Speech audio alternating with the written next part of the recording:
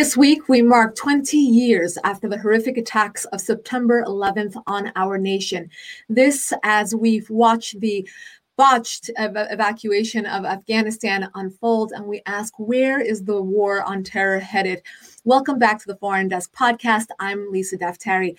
I'd like to welcome to the show today's guest, former FBI agent Bobby Chacon, who has worked extensively on counterterror investigations, including extensive assignments in Iraq, and since retiring in 2014, Agent Chacon has worked as technical advisor and writer on Criminal Minds, and has since worked on series from HBO Max and ABC. He also has a new podcast out, After the Fall, the FBI's investigation into 9/11. A very warm welcome to you. Thank you very much for having me, Lisa. Of course. I've been wanting to have you on my show for a very long time. Obviously, we've crossed paths at Fox and at CNN, and you're absolutely one of the foremost experts in domestic counterterrorism. I know you've also been abroad, so you understand the Middle East and North African landscape when it comes to terrorism. But let's start with this week's 20th anniversary. I think any American who's old enough to remember the attacks of September 11th, particularly those who were in New York City or the DC area, always have a story of where they were that morning, what they were doing when they got the news. And you have an especially interesting story to tell. Yes. Well, I mean, yeah, it was... it was a terrible day for all of us, in the country. As a native New Yorker who grew up basically with a father who was a detective sergeant in the NYPD, and later my brother became an NYPD detective, and I went into the FBI, first going to law school. But growing up in New York and just being a New Yorker, and that day, I think, while it affected the whole country, affected us, on a different level. And I was assigned to the FBI office in New York City on 9/11. I have been there about 14 years already as an agent. And my position was, I was the leader of the FBI dive team. It was the only dive team in the FBI. So we traveled all over the country, really all over the world, providing services for anyone who needed it. In August of 2001, I flew out to Michigan to help the Michigan State Police with a case. And they requested our assistance to recover a gun in Lake Michigan. So we, as we normally did, I would fly in advance. I'd come back to New York. I'd get the gear ready and the team ready. And then we would go out for the job on the morning of December 11th, 2001. Me and half the team were on an early flight out of Newark Airport to Chicago and then on up to Traverse City, Michigan. So we went to, the rest of the team was going to follow us later in the afternoon. And so me and three other armed FBI agents who were on my team boarded our flight in Newark, United 91. It was Newark to Chicago. And as we all know, as most of us know, United 93 was Newark to San Francisco. So it was the same plane. It was a 757. However, we were only going half the country, of course, half the country. They were going all the way to the West Coast. They were one ahead of us in the flight path because when you're going to Chicago and San Francisco, it's the same flight path halfway across the country. And so we probably boarded in the adjacent gate, probably 30, 40, 50 feet from the terrorists and all the poor innocent souls who perished that day on United 93. And so as we taxied and took off, they took off a bit ahead of us, I believe. And as we taxied and took off out of Newark, we took off to the north. And as a New Yorker, I always gazed out my window, and I was lucky enough to be on the east side of the aircraft that day, and I was looking out at Lower Manhattan. And as we all know, it was a very beautiful, clear day in New York that day. And I was looking at the towers because they were iconic and they stick out, and they're a symbol of New York. And I grew up looking at them. I grew up watching them be built. And as I'm watching the towers, I see something impact the North Tower. I see debris. I see smoke. I see a flash and kind of like glitter falling. Did not actually know it was a plane impacting the tower, but I knew it was something from outside. And, previously we had planes, like small planes, run into the Empire State Building back in the 50s or 60s, and you hear those stories. And so the only thing that could be up that high would be an aircraft. And I turned around and I looked at one of my colleagues who was also an armed FBI agent sitting about 3 rows behind me, and he was looking out too. And I kind of, in my seat, turned around and we both just shrugged our shoulders like, what was that? We said to each other. And We didn't know at the time. And you know, our plane continues to climb and bank west. And it wasn't shortly thereafter that the co-pilot came in to the cabin and walked down the aisle. Now, I should preface this by saying that when we travel armed, when we check in, the airline makes out a slip of paper that notifies the captain and the whole flight crew that they have armed passengers on board, who they are and where they're sitting. And then when we pre-board, often we would meet the captain and the co-pilot, so we have a face-to-face. They know what we look like, and the flight crew does the same. So all the flight attendants know who we are, what we look like. And so the co-pilot came back and she kind of signaled for the four of us to meet her in the back galley, which we did. And the whole back of the aircraft was empty. And if you remember, the 9/11 hijackers picked a Tuesday because it was the least traveled day. They did their homework. It was the least traveled day. So they knew those planes would have very few passengers on each one of them. And that's just statistically there to determine. And so in the back of our aircraft, there was basically nobody sitting. I remember one person maybe in the last 10 rows, only one person, looked like it was a student on a laptop working. So we get into the back alley and the co-pilot tells us, look, the World Trade Center has been hit by aircraft.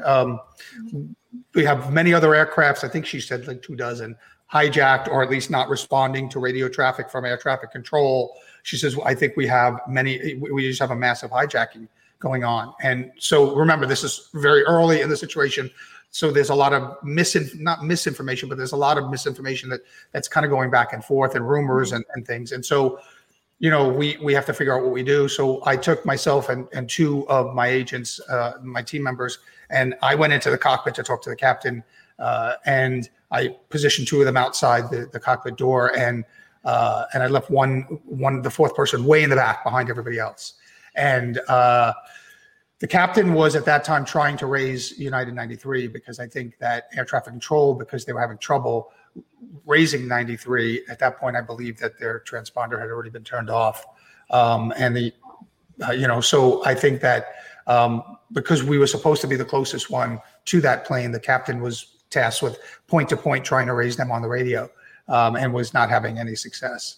And so I was talking to the co-pilot, and I kind of asked what was going on, and she described to me that their sister flight, 93, who was, by the way, they were in that morning in the United Pilots Lounge at Newark Airport talking to those pilots, going over the weather reports and the winds and what they're, because they were going to fly almost the same flight path, at least halfway across the country. And so they were, they were going over their flight plans and the weather and things like that. And so the co-pilot said, well, they're not responding to the radio, and they've shut their transponder off. And I asked her, because the pilot is now engaged in trying to raise them, and I asked her, why would they shut their transponder off? And I think the pilot must have been listening to one ear to our conversation, and he kind of turned and kind of barked a little bit, but I understood. He says they wouldn't, they wouldn't. He meant they wouldn't turn their transponder off. So I looked at the co-pilot, not wanting to bother the pilot, and I said, what does that mean?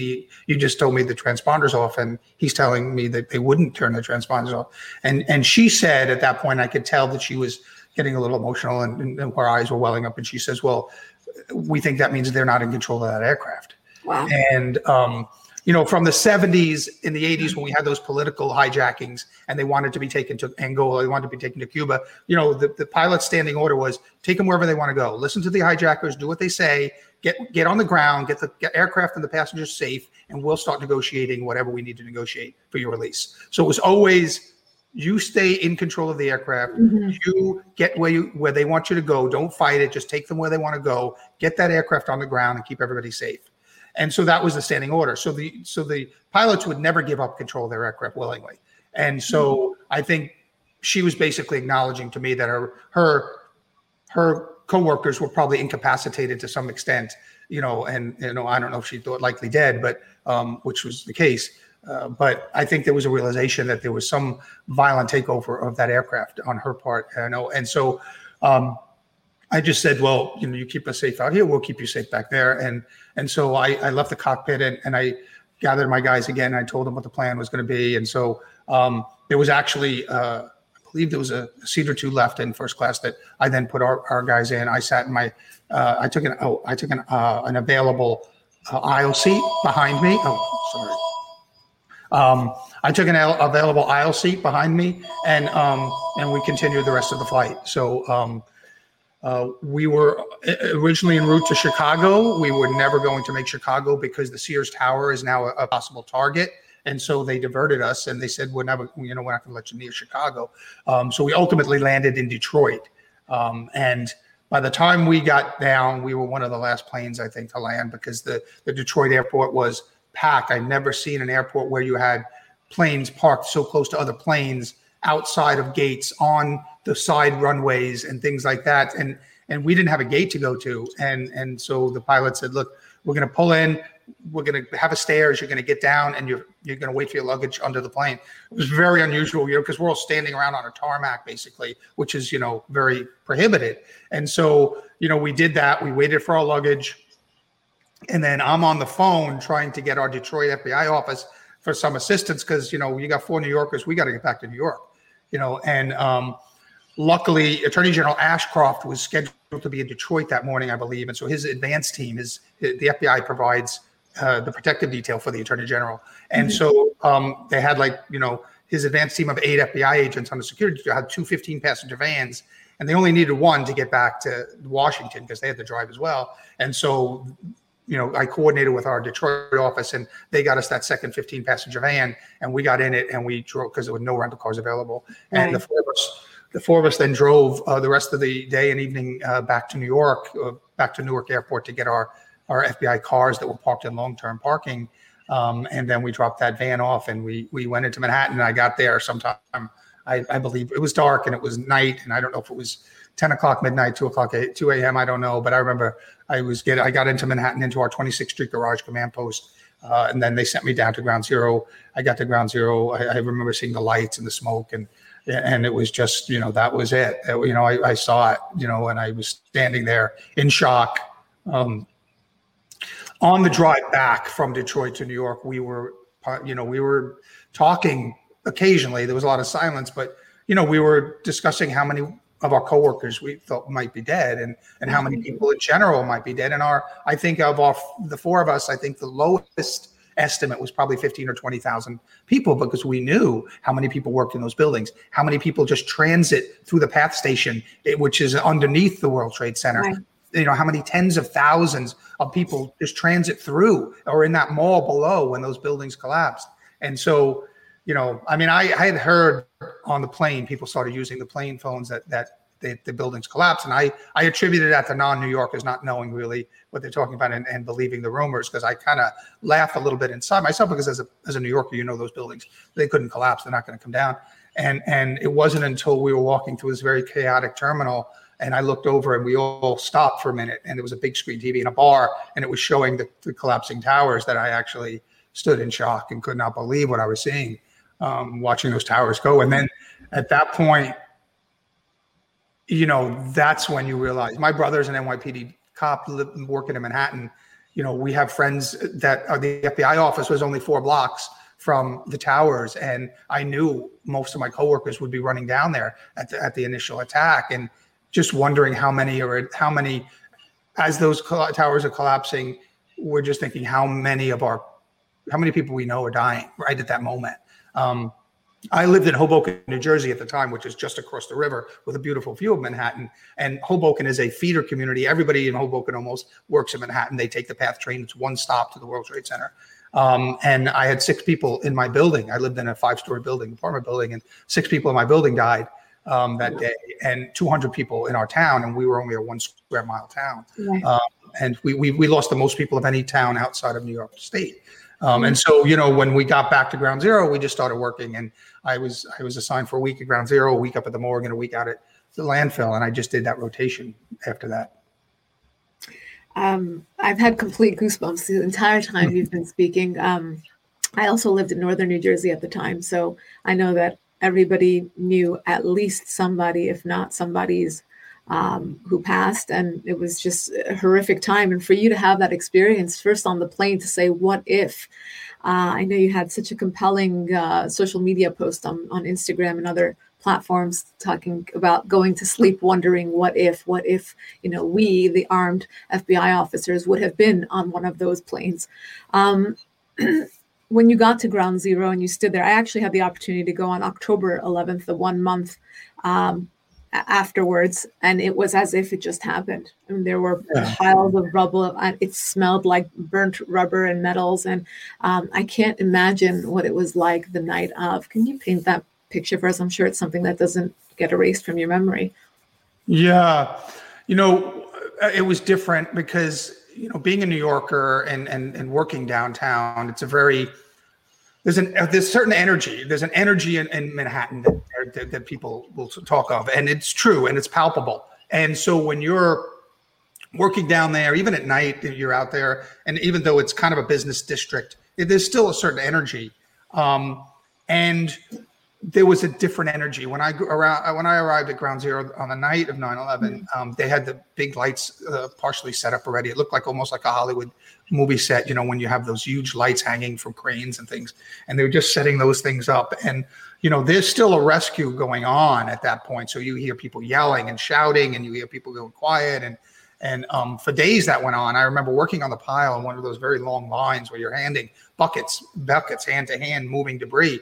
Because they couldn't move the heavy equipment in yet because they thought people must still be alive. And every once in a while, they would shout to everybody to be quiet, stop talking, because one of the dogs heard something, or one of the devices that they were using to feed snake down through the rubble to listen for people, they might have picked up something. So the word would go out, everybody kind of quiet. It would happen every couple of minutes or so. And so in the beginning, when I got there, it was dark, but it had this artificial light illuminating it, which is kind of surreal, right? It's not this natural light. And so you have this unnatural light, and you have this very unnatural odor, as you describe it well. And then you just have this energy that's kind of death. It's kind of, it was eerie. Yeah. It's a very eerie thing. It wasn't the normal energy that you feed off of in Manhattan, the lively energy. Right. Yeah, the way I described it was you could hear a pin drop in Lower Manhattan, which is unheard of even on Christmas Day. Yeah. Yes, very much so. What was your exact role in not just that day and the months that followed, but in the last, until you retired? Was this something that you worked on? Was it something that you continued your investigations on? Well, in my role, because I was head of the dive team, so the dive team obviously suspended all operations temporarily, and so we filled in wherever we could. And so I would spend, for a couple of months, like I said, a week at each of the locations. We had 3 locations basically in Manhattan. You had physical locations, so you had the morgue, you had Ground Zero, and then you had the Fresh Kills landfill, which is where all the debris from Ground Zero was being loaded onto barges and floated across, and it was being sifted through there. All of those fell under the purview of the evidence response program, or the evidence response team, which is the Bureau's, for lack of a better term, CSI people. But for us, it's called ERT. And our ERT program was in charge of the physical sites of the morgue. Jerry Cacuzo, a friend of mine, was at the morgue. Richard Marks was a terrific agent that ran the Staten Island landfill, the Fresh Kills operation. And then we had a number of people running the Ground Zero operation. So the dive team was part of ERT. We were overseen by the FBI laboratory division that housed and funded and trained the ERT program, and we were part of ERT. And so as a dive team member, I was kind of integrated with ERT, and I would circulate through those areas. I would occasionally go up to 26th Street Garage because my squad was the special operations squad that had all the electronic technicians and the technically trained agents. So my coworkers on my squad were the ones that were running the phone lines, running computer lines in the 26th Street Garage, which was our temporary makeshift office, because our office in Lower Manhattan, 4 blocks from the Trade Center, was shut down because it had the air intake system just took in all that just smoke and debris, and it needed to be repaired and stuff. The office was not workable. And so we set up in our motor pool, where we had like 3 or 4 floors of a garage, maybe 2 floors of a garage, this massive industrial garage. We cleared out all the cars and we made that our office. Now that was enough to handle our administration and our basic investigative team for the Pent Bomb case, but all of the leads that were coming in, thousands of leads, if you can imagine, we needed hundreds of new investigators. So we put an investigative team on the Intrepid Air and Space Museum, which was the aircraft carrier that's now turned into a museum on on the west side of Manhattan in the Hudson River. And so they cleared out a bunch of the old aircraft out of there, and they made the flight deck that covered the first level flight deck that's covered a huge area for all of investigators, maybe 400 or 500 investigators. And again, we had to run phone lines in there and stuff. And so I did not cover leads, and I was not part of the Pentagon team, but I was more part of the ERT operation, where I was rotating through, going out at fresh kills and sifting through a lot of things like that, being at ground zero. And then, occasionally the morgue kind of took on its own life and had specialists.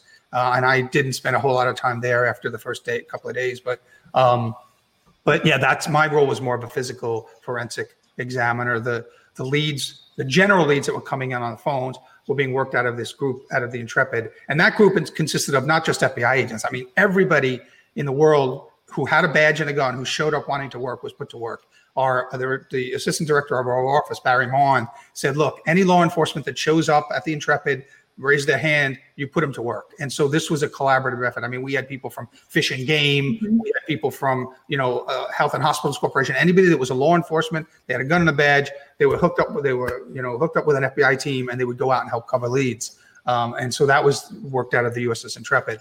The Pent Bomb, and we call it Pent Bomb, PENTT, the two T's are for the Twin Towers and bomb. And so we tried to incorporate all of the things into that.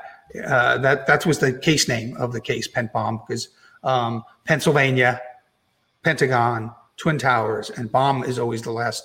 BOM is always the last three of our terrorism major cases. So that team was part of our Joint Terrorism Task Force in New York, which was the first JTTF that existed. It was formed back in 1979.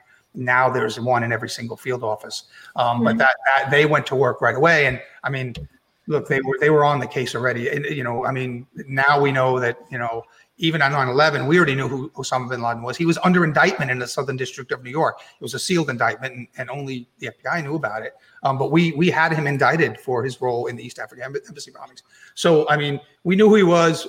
We knew Al-Qaeda very well. We had people, Ali Soufan, I don't know if you know Ali, a friend of mine who's an investigator in New York, an Arabic speaker, born in the Middle East. He was in Yemen on 9/11, and he was a very good friend of John O'Neill's, who we lost in the South Tower. John was our special agent in charge of counterterrorism.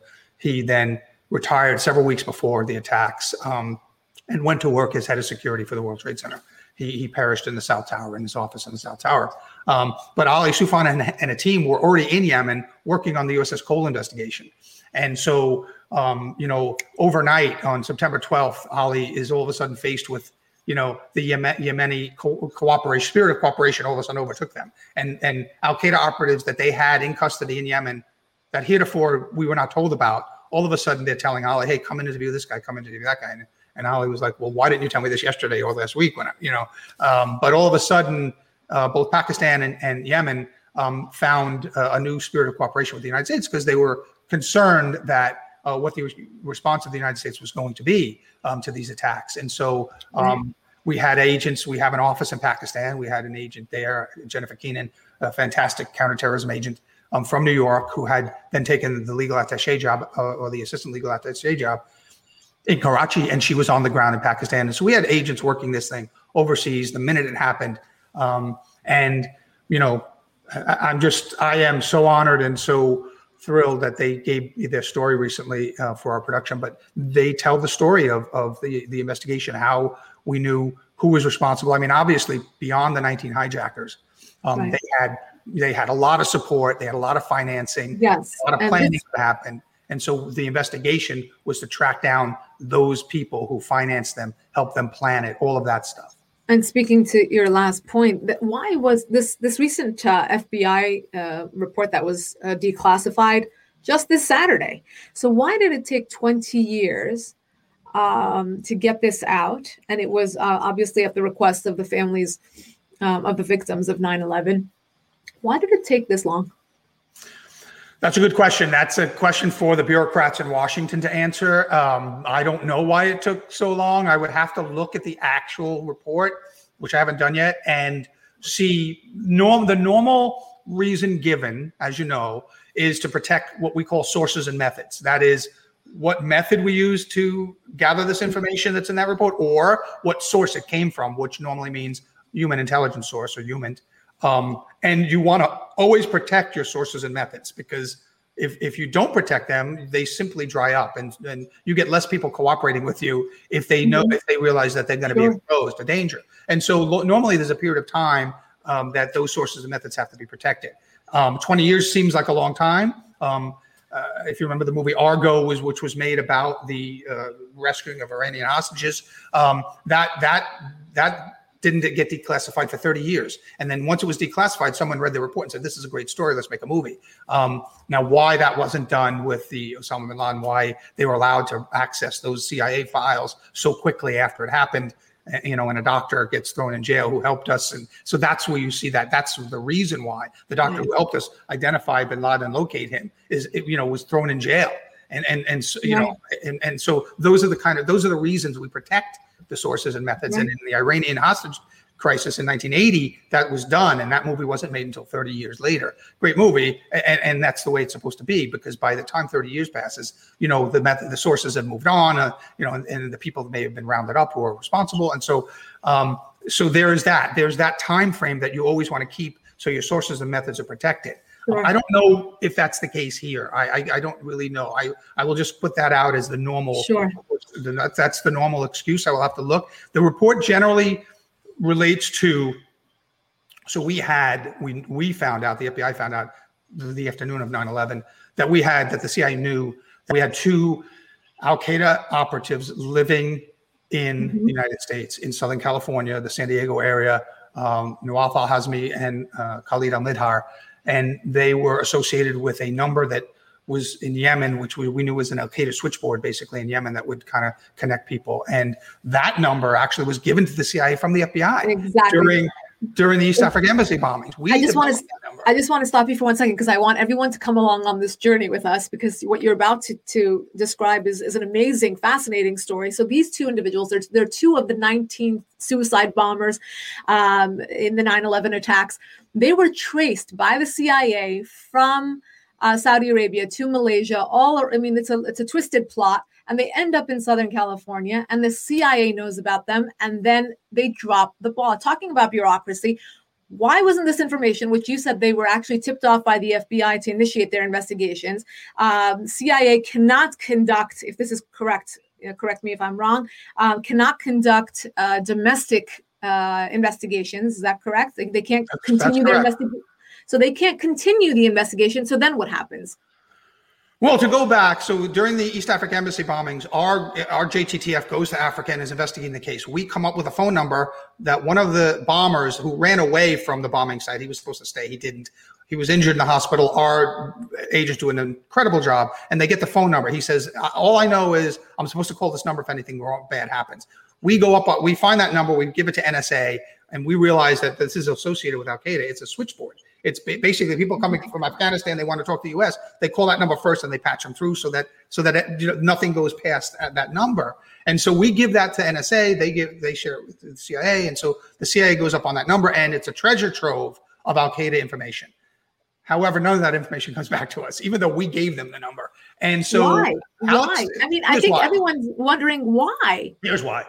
Alex Station, which was at the time responsible for investigating Al-Qaeda on the CIA side, CIA is an intelligence operation. We had FBI agents assigned to Alex Station, but they were prohibited from the FBI for sharing certain information. So the JTTF in New York is a criminal investigative body. They're going to throw people in jail. They have Osama bin Laden already indicted under seal. They arrested and convicted the 1993 bombers. This is what we do. We find terrorists, we investigate them, we charge them under our criminal statutes with violations of the law, we throw them in jail. That's how justice is sought in the United States. Intelligence operations have a different mindset, and they have a different goal and objective. So the worry has always been that when we go into court criminally, we have to turn everything over to defense. It's called discovery. It has to be transparent, the process and everything, to assure that rights are protected.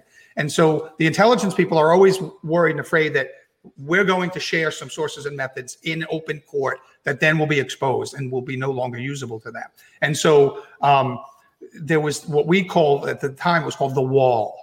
Sometimes called the Chinese wall, sometimes it's called the wall. And the wall separated criminal investigations from intelligence operations. And so they used the excuse of the wall why they didn't tell us. Now, our JTTF and agents like Steve Baumgart were on the tail of these guys because they knew they were associated with East Africa embassy bombings.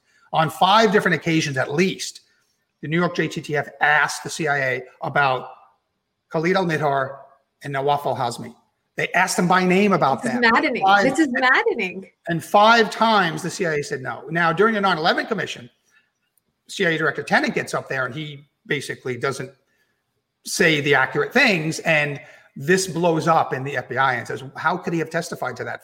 The Inspector General of the CIA immediately has to start making phone calls to some people in the FBI. And 5 days later, Mr. Tenet has to reappear before the commission to amend certain of his answers. Basically, he lied the first time about whether or not the CIA ever turned that information over. To this day, they still claim they turned it over. They did not turn it over. We have proof that they didn't turn it over because every time we get something that's classified to that level, there's a log. That information has to be logged in.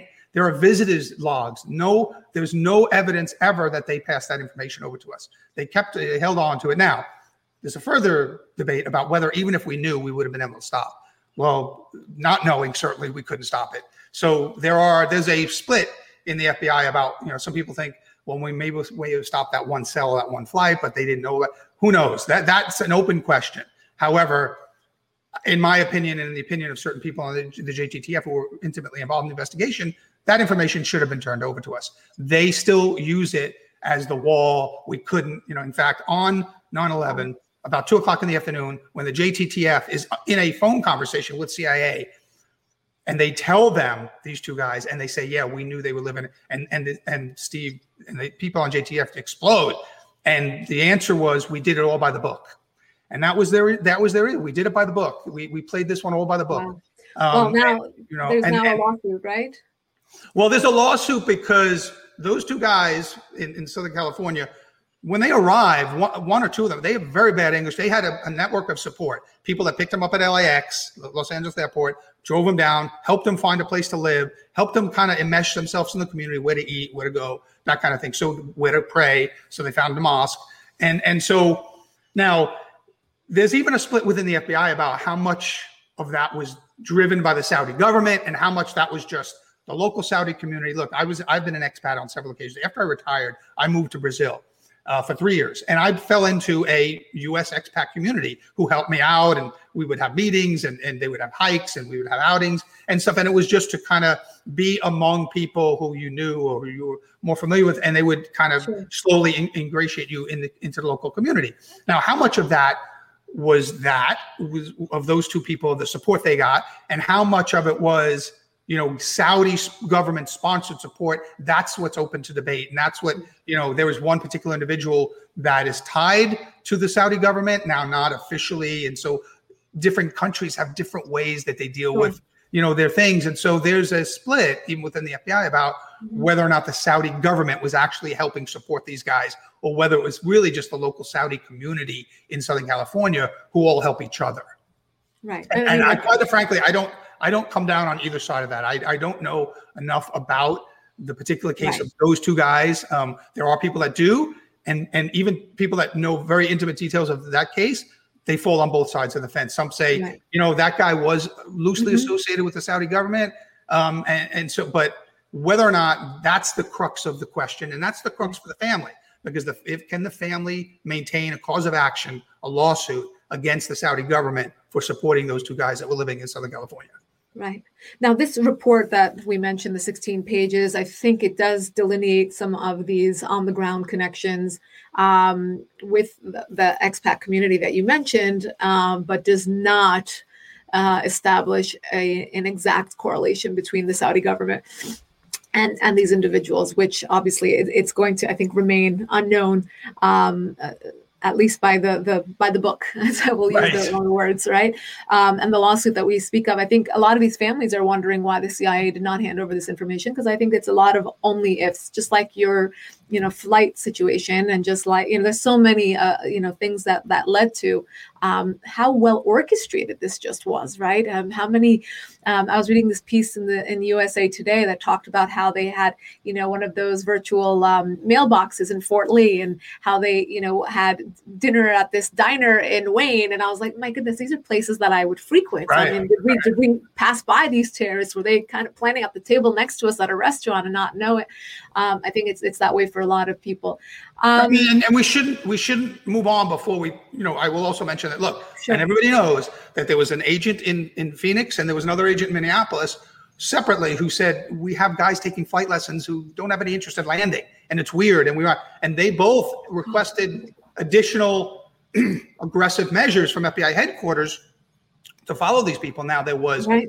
And some people say 9/11, the failure was a failure of imagination, that we couldn't imagine that they would do something this. And so what happens is, I was a field agent my whole career. All 27 years I spent in the field. I never went to FBI headquarters, never a bureaucrat. But some of the bureaucrats that we know in all Washington institutions, as they get up the ladder in their agencies, they become more risk averse, because they don't want to jeopardize their career making a bad decision or wrong decisions or seemingly wrong decisions. So when they get somebody from the field who wants to be aggressive and wants to go after somebody who's Muslim, there's a pullback, and there's a reticence, and there's a hesitation on letting the field be more aggressive about that. And so I think that was a failure also on the part of the FBI, that that headquarters wasn't as aggressive in telling its field agents, go after that person, because I think there was a certain hesitancy, and they did not want to be accused of profiling or anything like that, and which is wrong. Islamophobia. They did not want to be accused of Islamophobia. However, and look what happens. Yeah, I was going to say, and guess what? After 9/11, that was the backlash, is that you weren't able to target people who, in fact, may have been inside a terror cell, because. And I always give the example. It's like, if you're looking for, a culprit that has blue hair, I'm going to focus in on the culprits that have blue hair. It's not that I'm, profiling or targeting them. But, to your last point, I always refer to 9/11 as a loss of innocence for this country, because there's so many, these attackers took advantage of our innocence, of our naivete in certain ways. And now you can't get a one-way ticket, on an airline without there being, questions asked at the gate, or, going on without luggage, or the way that we have, 25 different body scans at the airport, and all those different things. Obviously, we learn from those mistakes. But I think for years we've tried to kind of wrap our heads around this war on terror, right? So we went into Afghanistan, we went into Iraq. We were actually then continually reminded this funding is actually coming from Tehran, from Qatar, from other places. And basically it's been like playing whack-a-mole, right? It's very difficult to fight an ideology that spreads as fast as a YouTube video or a post on Facebook or a WhatsApp chat. How would you characterize this evolution of the war on terror here in the U.S. Over the last 20 years? And what's your assessment? Are we safer today from an attack of that scale than we were on that day? To answer your last question first, yes, I think we are safer. I don't think we're as safe as we could be, but I approach it from a criminal investigator's mindset, right? And so, but I always have to remember that that's not the only mindset that comes into play, particularly when the decisions are made at a higher level. Policymakers and government officials don't always have my 100% mindset of a criminal investigator. And so civil liberties come into play, and there are different impacting points of view other than just me if it was me as a criminal investigator, I can tell you a whole slew of things that should be put into effect. But I also know that there's a constitution and we need to protect people's rights. So there's always a balance. And that's what people don't understand. Like when 9/11 happens, some of these things in retrospect, you don't see the benefit of the balance, because you realize what bad thing happened. So you're like, oh my God, we should have totally done all this other stuff. But before the bad thing really happens, we always have to play that balancing game, right? So we're balanced by civil libertarians and by policymakers and also diplomacy. So you talked about Qatar and you talked about Tehran and the financing and there are. And I'm not a diplomat. I've never worked for the State Department, but I know they have to navigate that arena of diplomacy and relationships and things like that. And so it's not always clear cut. Everybody looks at it through my lens because we're all, amateur detectives. We're all investigators. We're all, we have it. But the diplomatic side and the civil libertarian side also kind of comes into play. Now, should they? To what extent? What gets weighted? How much weight is given to those factors? That's the ongoing debate all the time. Should we give more weight to civil liberties? Should we give more weight to the criminal law enforcement? Should we give more weight to the diplomacy aspects? And so those are things that are always going to be debated, and we have to strike some balance. Couldn't we be 100% safe? Sure. We could be 100%. We strip search everybody that ever goes near anything, right? On a train, on a plane, on a bus, so there are ways to be 100% safe, and there are ways to be not safe at all. And so where on that spectrum we fall is really up to the American people. It's who we elect as our elected representatives, what kind of path the Patriot Act or what kind of acts are passed. And so as a society, I don't get to decide that. And I fully understand that. And when I was a criminal investigator, I would abide by whatever laws were in place at the time. And I would respect people's constitutional rights, of course. And that's paramount. And that's the oath I took. Right. But where we end up on that spectrum, and that's kind of always a moving thing. Exactly. Society, that's what we have to. People should be engaged in that. They should be talking to their local elected officials and their federal elected officials, and they should be engaged in that conversation. Yeah, it's similar to what we're having with the debate around the vaccine, for example. I think, like you said, it's a moving piece, and I think people have different opinions depending on their personal view on that item, on that subject. So it's difficult to kind of have a hard and fast rule about our freedoms versus the government's control and their mandates. We have to take a look at Afghanistan for a moment.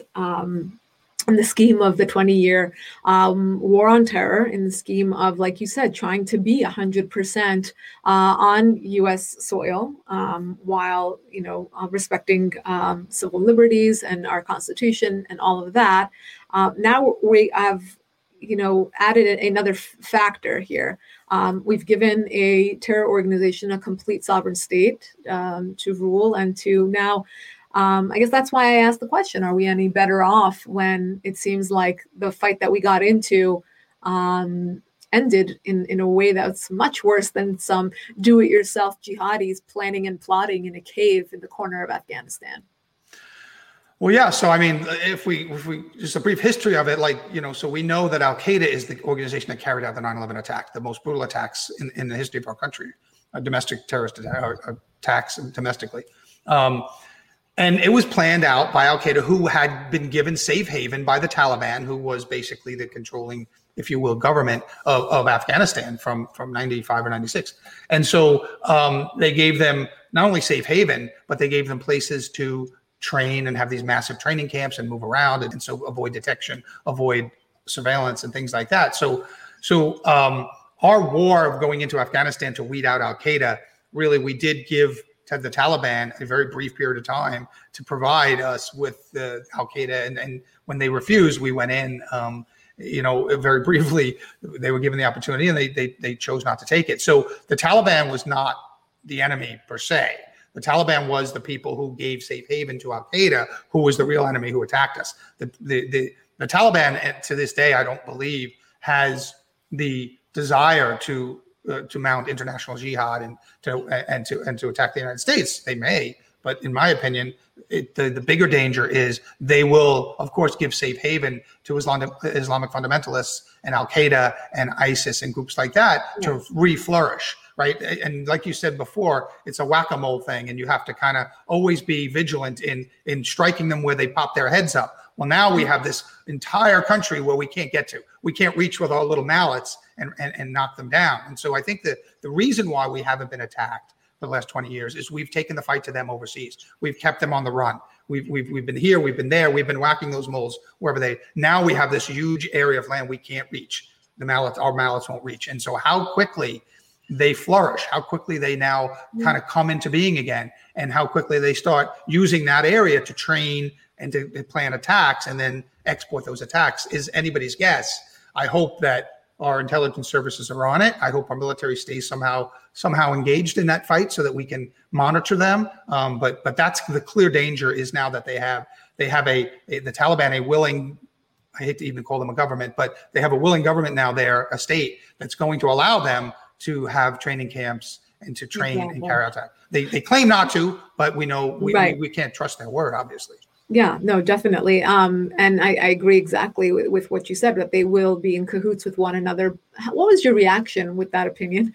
What was your reaction to the U.S. saying that we're sharing intel with the Taliban in order to go after ISIS-K for the attack at that Kabul airport? Yeah, it's so concerning, because by all accounts, some of the same actors from 20 years ago and intervening people that were in Guantanamo Bay and people that we know to be, major sponsors of terrorism have now come back into major positions within the Taliban government, if you will, of Afghanistan. So we're dealing with some of the same people that we hunted down and know are sympathetic to terrorism, if they're not terrorists themselves. So it's really concerning that we put ourselves in this position where now we don't control that landmass, or we don't have a friendly government that helps us to have access to that landmass. And now we've ceded to a group of people that clearly is more sympathetic to the terrorists than to us. And now to be having to be beholden to that group of people to say, we'll share this with you, but you have to help us get these people. They've clearly established that they're more sympathetic to those people. They're more aligned with those people, those terrorists. And so it really creates a really unfortunate situation, I think, that we have to at all ever rely on anything to do with the Taliban. Right. I heard you say a few times throughout the course of our conversation that the FBI is split on this, the FBI is split on that. How has the FBI changed over the last few decades in terms of, inserting themselves as an agency in the political play that takes place in Washington, the president that's in office? It's unusual to hear that an agency like the CIA or the FBI or law enforcement by any standard, it would be split on anything when their job, to me, seems so clear cut. Well, I mean, again, it all depends on, FBI agents are people just like everybody else, and we actually do in certain states serve on juries and things like that. So it's a matter of, how much evidence you as a person need to presented with to believe something. So when I say, like, for example, there's a split within the FBI, some FBI agents believe that the Saudi government did support, some people don't. The people that don't say that the Saudi government didn't support them, those two terrorists that were living in Southern California. They simply say, we don't see enough evidence to be comfortable with making that statement definitively. So where you're comfortable, like where a juror is comfortable with saying beyond a reasonable doubt or not beyond, so it's that kind of analysis. So you have some agents that say, when I look at the totality of this information, in my mind, the Saudi government was providing support to these people. Well, you have other agents who are, so we're as diverse as the population at large, not really, but we should be, who look at that same body of information and say, well, it looks like it's possible, but it's not enough evidence for me to feel comfortable making that declaration. Do you think that FBI agents particularly over the last 5-6 years, have allowed their politics to sway and influence their work increasingly? Well, some have clearly. Yes, there's no denying that. We've seen the text, we've seen the things. So there's no denying that there was what I call a cabal that had kind of ascended to power in the FBI. Hopefully, now I know that the people of that cabal are gone, because I knew some of them, and they're gone. Now, whether or not that spouts up again, hopefully the director and some people have put safeguards into place so that never happens again. We had a group of people who ascended to power in the FBI who allowed their political leanings to come into play. You had a deputy director of the FBI whose wife was running as a political party. That would have never happened years ago. And so taking money from a political organization, and so it was always the appearance of impropriety is enough, right? And certainly there was a lot of appearances of a lot of impropriety going on, and the protestations to I never did anything political, it doesn't matter. The appearance of impropriety is enough to call your credibility into question, and the FBI has always relied on its credibility. Now the thing that I always kind of keep my head on is that most of that happened at FBI headquarters. And even when it happens in the field, like we're seeing in Indianapolis with the Larry Nassar investigation. I mean, we see it happen with the head of the office who's politically motivated because he's looking for a job in the private sector and things like that. So the field agent, the working field agent, which I was for 27 years, is out there. Those FBI agents are out there doing the job every day, and they're doing it without regard to political affiliation. They're doing it without regard to religious or any other type of affiliation. They're doing it very objectively. They're doing it by the law. They're protecting the Constitution. There are some bureaucrats within any government agency that rise up to a level where they start allowing their political leanings or their career ambitions to influence their decision making. That's unfortunate. That always has to be weeded out. That's why inspector generals exist, to keep an eye on that kind of stuff and that, and other things. But that kind of stuff is important to watch and to make sure that those bureaucrats are not allowing themselves to be swayed. And unfortunately, it happens. The only thing you can hope for is when it does happen, it gets caught and those people are weeded out and new people take their place. And if those people start doing it, then there's the safeguards that are in place to stop them before they can do some damage. Unfortunately, in the situations like we've seen in the last few years, damage has been done. And now we have to work to restore the confidence of the American people. Sure, absolutely. What's interesting is when you were telling the story about your flight on 9/11, I thought to myself, no wonder this guy spends his time writing for shows like Criminal Mind and others, because it seems like your real life stories are actually more Hollywood than the Hollywood stories you write. I'm sure you have a ton of great stories and you're a masterful storyteller, which is why, it's such a pleasure to have you on this show. But now as you move forward, where do you find the inspiration for your on-air stories? It's easy for me. I find inspiration in the working FBI agents that are out there in the field every day doing the job, and those are my colleagues, and so I'm not unique. I have a very interesting career, but so does every other FBI agent out there that's worked 25 years in the field, in the street. And so when I started the After the Fall project, I went and I found 30, 35 people that were working in New York or Shanksville or the Pentagon on the ground. And we interviewed them at length, and then we built a story and we tied the stories together. It's not I abhor to call it a podcast because it's really a verbal telling of a historical document record. And so you'll hear from Ali Soufan directly. You'll hear from Steve Baumgart directly, Kenny Maxwell, Mary Galligan, who was the overall leader of the Pent Bomb investigation, talks at length in the project. And so you'll hear the people that were on the ground at the Pentagon minutes after the attack. You'll hear from the people that were in Shanksville, recovering the black boxes and the human remains from that crash site. You'll hear from the people at the morgue, Jerry Cucuzzo, who ran the morgue operation in New York City. You'll hear directly from them. You'll hear from the people that were running the investigation. What was happening in Yemen? What was happening in Pakistan? Steve Baumgart went from the JTTF. He was at Ground Zero by December of 2001. He's in Afghanistan. He's interviewing people taken off the field of battle by the military, a first of its kind thing for the FBI. So you'll hear how he set up a little interview room in a bombed out airport in Afghanistan, and he's dealing with these military guys who are taking these guys off the field of battle. So you will hear the entire story of the 9/11 investigation, how we got the Khalid Sheikh Mohammed KSM, who is now on trial down in Gitmo, how we got to people like Abu Zubaydah, how we captured him, and the shootout during which he was wounded, and how we, FBI agents are basically plugging his wounds to keep him alive because we know the value of this guy and all the information he has about 9/11. And so, and that happened in Pakistan. And so, you'll hear these incredible stories.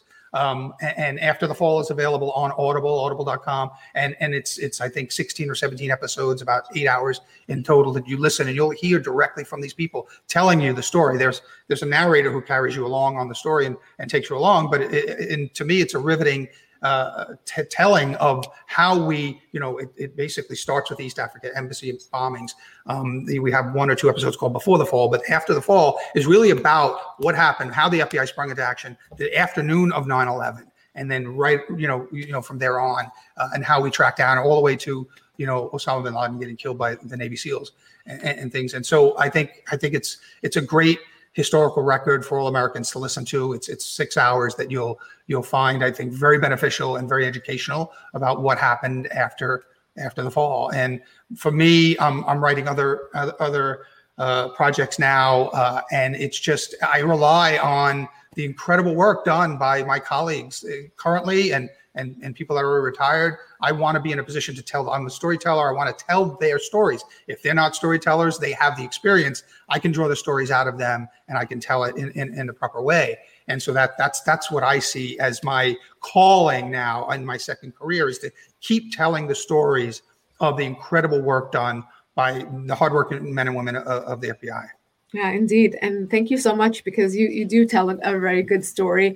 And the way that you really paint out the story, the experience that you had. And I thank you for your expertise. I thank you for your service to this country, your continued service in telling these stories. It's absolutely amazing. And I highly, highly recommend that you watch After the Fall. I will link it under the podcast on YouTube.